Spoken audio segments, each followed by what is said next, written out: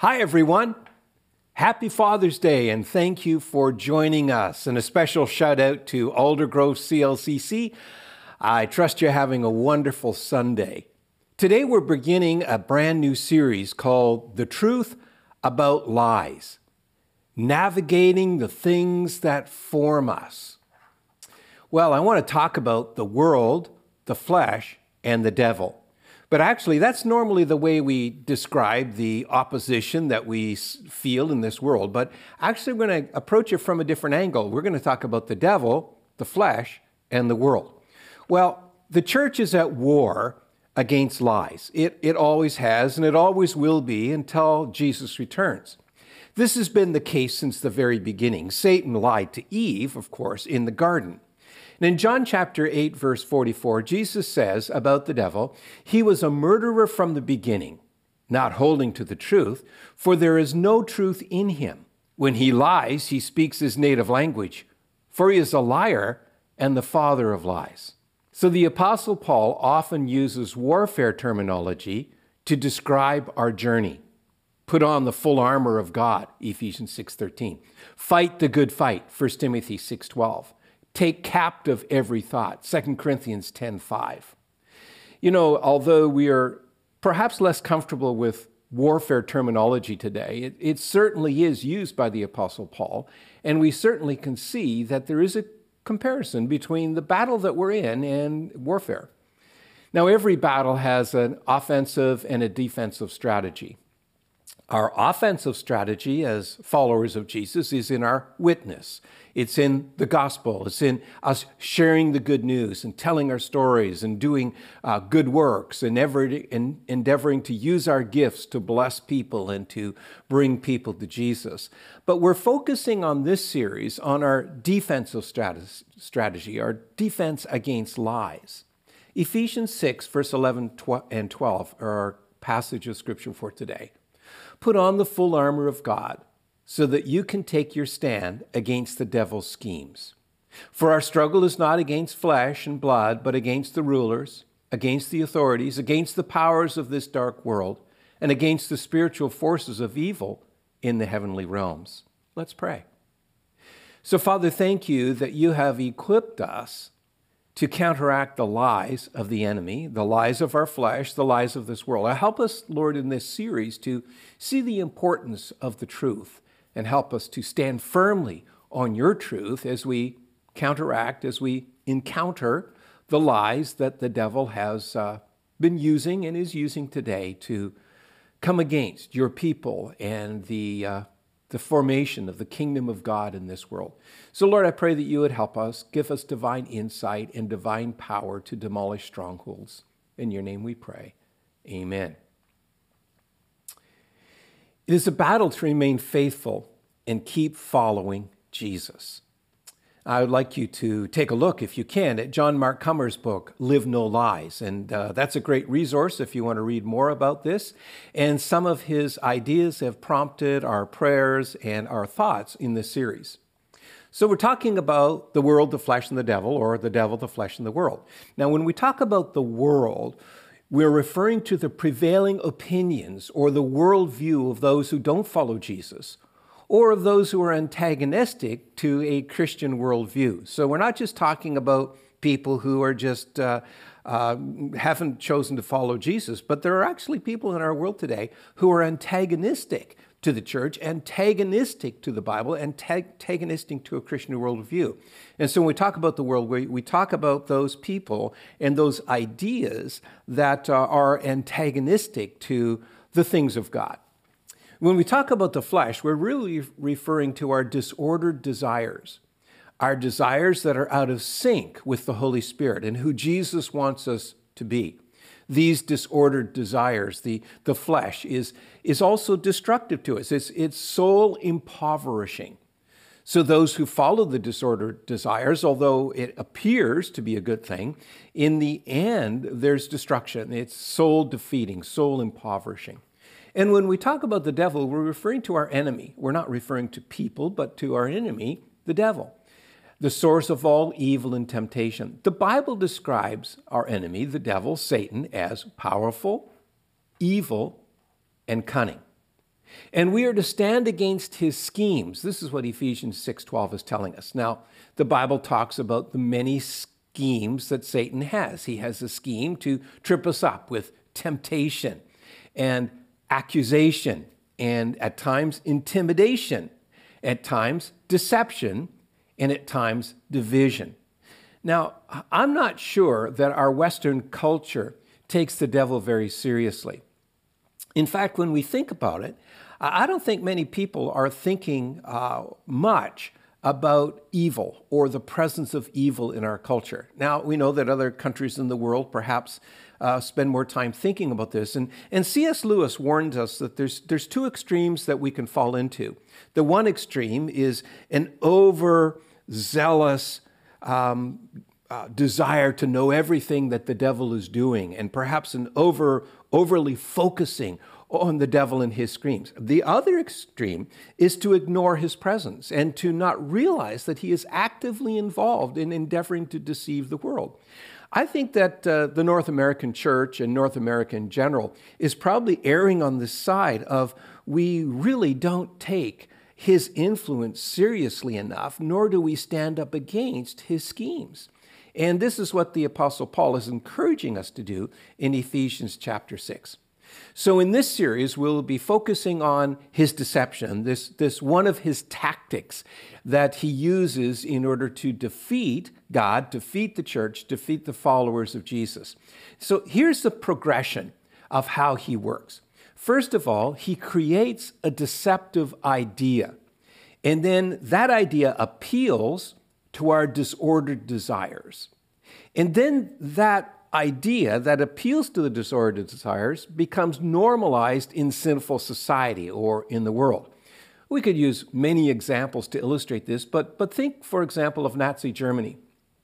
The lie that the devil started was this idea that Jewish people were somehow interfering with the economy, that they somehow were dragging the German economy down into a wasteland, and that they were somehow subhuman. Their personhood was not the same as the personhood of the Germanic people that lived in that area.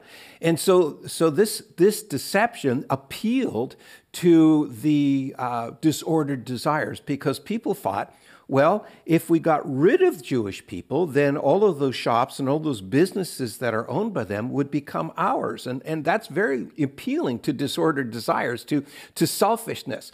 And that then that became normalized in society so that intelligent German people, even German people who professed Christ, developed a system where they would transport Jewish people to gas chambers and kill them and then incinerate their bodies. I mean, it's almost unthinkable, but we see the progression of the deception appealing to the flesh and then becoming normalized in society.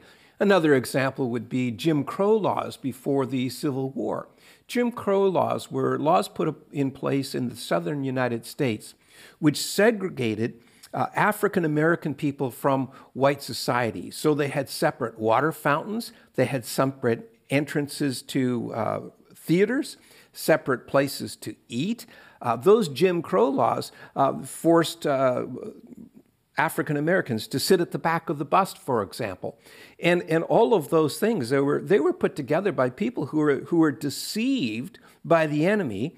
It appealed to their lower selves, to their disordered selves, and it became normalized in the culture.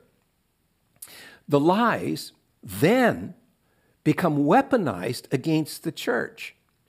So let me give you an example of that. Let's talk for a moment about the thought that God is dead.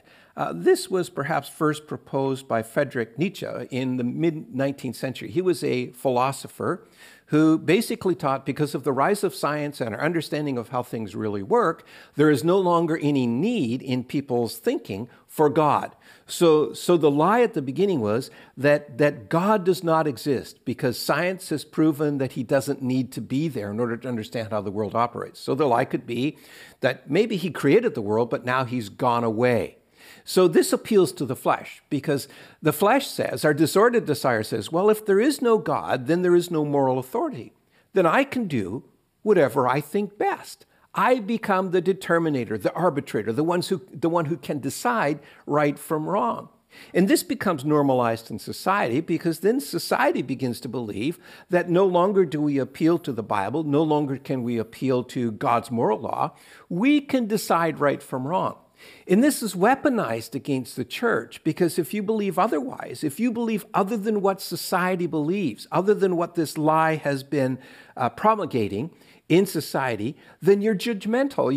You are, if you think otherwise, then you're old-fashioned. And so that's what I mean when this lie comes full circle and becomes used against the church. Well, currently, I think there's a deception in our culture today, in our North American culture, particularly maybe in Western culture generally, that this deception is rooted in this idea that there's a hostility between our inner selves and our physical bodies. And this is really Gnosticism reborn. Gnosticism was a heresy that was present in the early church. The Apostle Paul addresses this in some of his letters. It's the idea that there is a dualism between the material world and the spiritual world, and that the material world is evil and the spiritual world is good. So therefore, we can, as long as we live this spiritual life, it doesn't matter what happens in the physical world because the physical world is evil anyway. Whenever people pit their true self over against their biological self, it's a form of Gnosticism. It's the ancient lie of the enemy.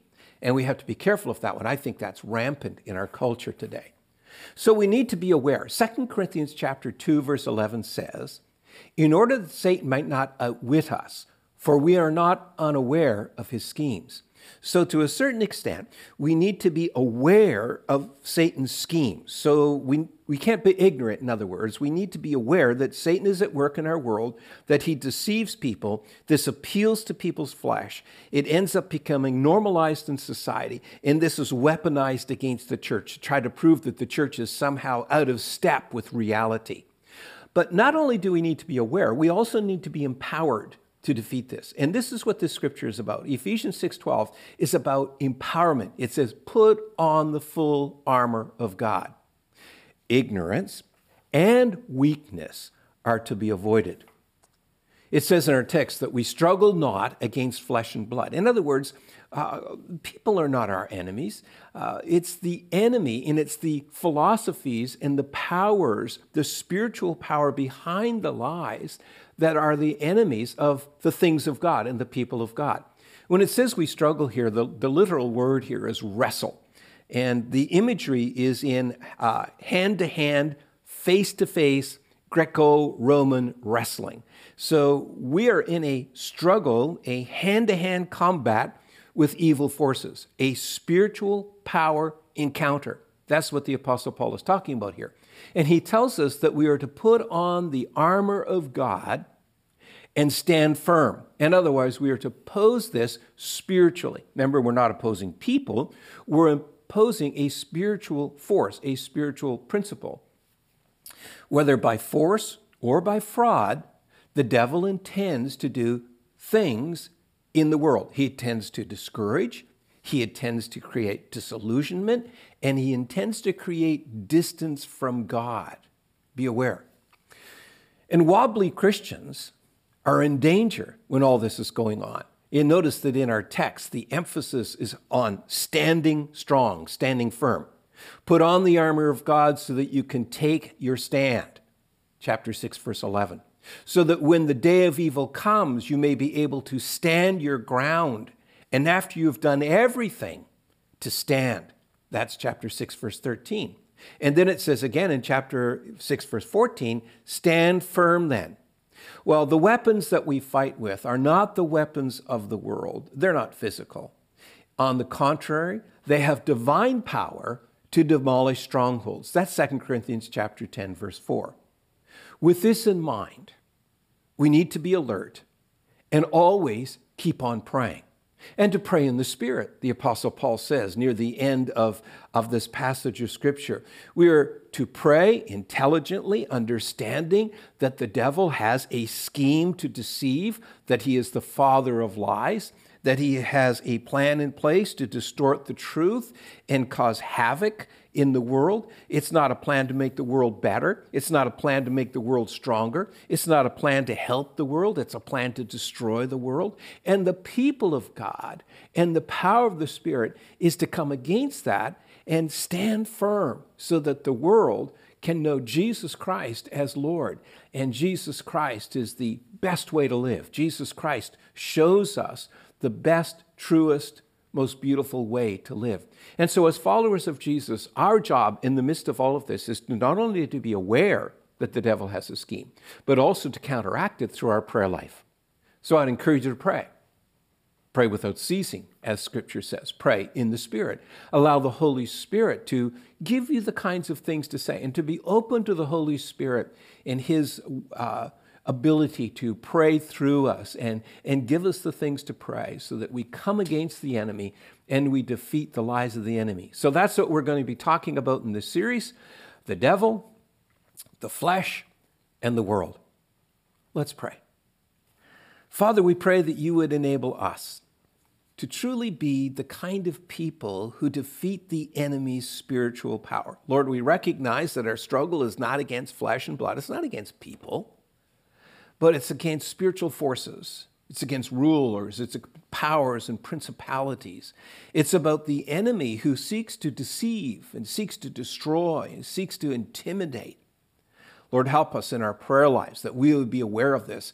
Lord, make us more aware that you have called us into this battle. Lord, forgive us for at times we forget that there is a spiritual battle that is raging all around us.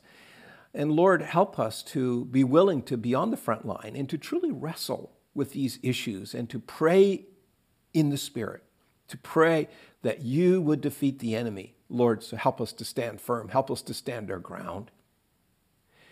In your name we pray these things for your honor and glory. Amen. Here's a question of the day I'd like you to ponder. Do you think we take the existence of the devil seriously enough? Can you pray that we become more aware of the enemy's schemes and counter them with prayer?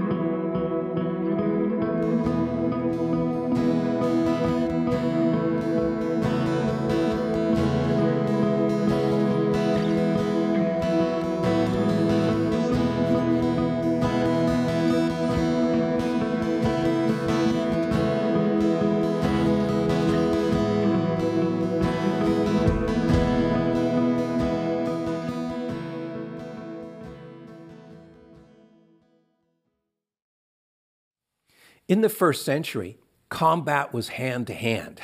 There was nothing like the battles today where people can be pushing buttons at a distance and guided missiles are going out, or people are shooting rockets with handheld instruments or guns or anything like that. It was hand to hand in the trenches, people standing face to face. In those kinds of battles, your footing is absolutely essential because as you can imagine, the battlefield, if it had rained or perhaps because of what had been going on in the battlefield, it won't become too graphic, but the ground could be very slippery. And to fall down was the end. And so one of the most important pieces of equipment that every soldier had was their shoes, their boots. In fact, they wore hobnailed boots, spikes in the bottoms of their shoes so that they would grip solidly as they pushed against the enemy, because to fall was actually your end. And Ephesians chapter 6:15 says this, "And having strapped on your feet the gospel of peace, in preparation to face the enemy, firm-footed stability, and the readiness produced by the good news." That's the Amplified Version.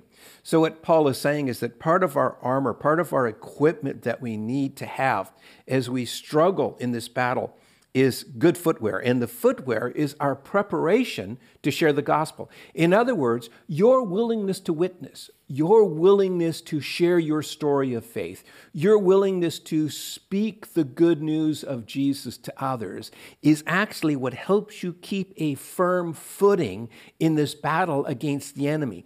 It gives you confidence, in other words, to stand up against his many different kinds of assaults. And so I would encourage you, have you witnessed for the Lord lately? Have you spoken up for Jesus? Have you shared with anybody your story of the good news of Jesus Christ in your life? This is, in fact, what gives you confidence and strength to stand your ground against the enemy. So something that you do, which is very physical, speaking the truth and love to people, is what actually helps you defeat the enemy spiritually. That's important to remember. Our doxology for this series is found in Romans chapter 11, verse 33 and 36. "Oh, the depth of the riches and wisdom and knowledge of God. How unsearchable are his judgments, how inscrutable his ways. For from him and through him and to him are all things. To him be glory forever. Amen." The Lord bless you. Have a wonderful week. Don't forget to pray.